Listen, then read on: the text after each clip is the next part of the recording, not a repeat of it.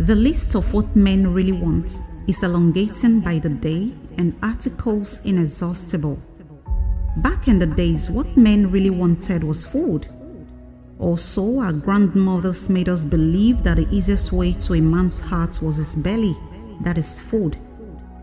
Later on, man's need graduated to respect, in so much that before a man could openly state his marital intentions to you, he would go around, make inquiries about your character and more. And then suddenly, it became obvious that man has added sex to the list. To keep this man requires great sex. So married women, single ladies, began to upgrade themselves in fashion, in seduction, and in the actual act. But in all of this, man has refused to be kept.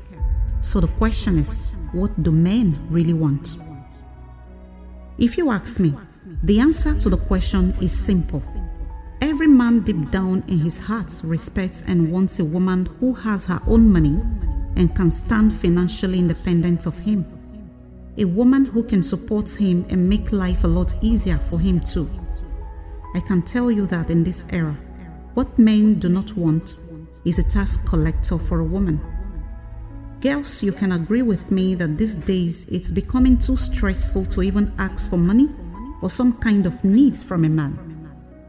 It's almost embarrassing. If you will listen to me, find a genuine means to make and have your own money as a woman.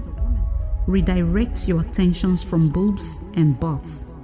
Same men you feed with these boobs and butts are same men dishing out disrespect to you and bailing out on you for other girls on a daily basis because you're financially crippled at the moment and you are over-dependent on this man. Victoria Lords, everyone.